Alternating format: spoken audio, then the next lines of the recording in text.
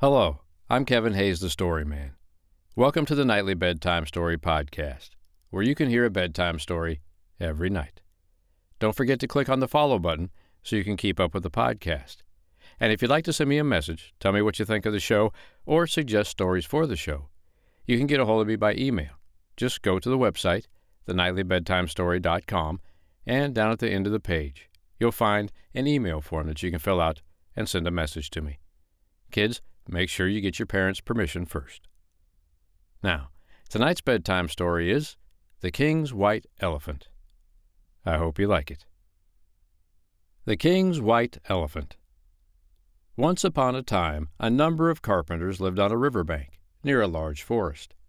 Every day the carpenters went in boats to the forest to cut down the trees and make them into lumber. One day, while they were at work, an elephant came limping on 3 feet to them. He held up one foot, and the carpenters saw that it was swollen and sore.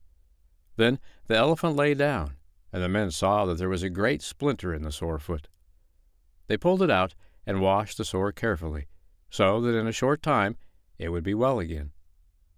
Thankful for the cure, the elephant thought, "These carpenters have done so much for me. I must be useful to them." So after that, the elephant used to pull up trees for the carpenters.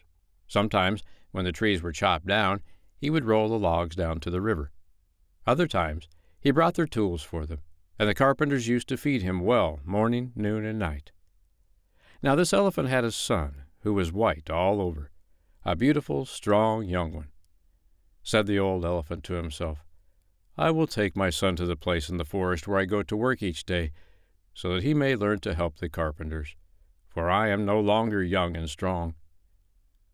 So the old elephant told his son how the carpenters had taken good care of him when he was badly hurt, and took him to them. The white elephant did as his father told him to do, and helped the carpenters, and they fed him well. When the work was done at night, the young elephant went to play in the river. The carpenter's children played with him in the water and on the bank. He liked to pick them up in his trunk and set them on the high branches of the trees, and then let them climb down on his back. One day the king came down the river and saw this beautiful white elephant working for the carpenters. The king at once wanted the elephant for his own, and paid the carpenters a great price for him.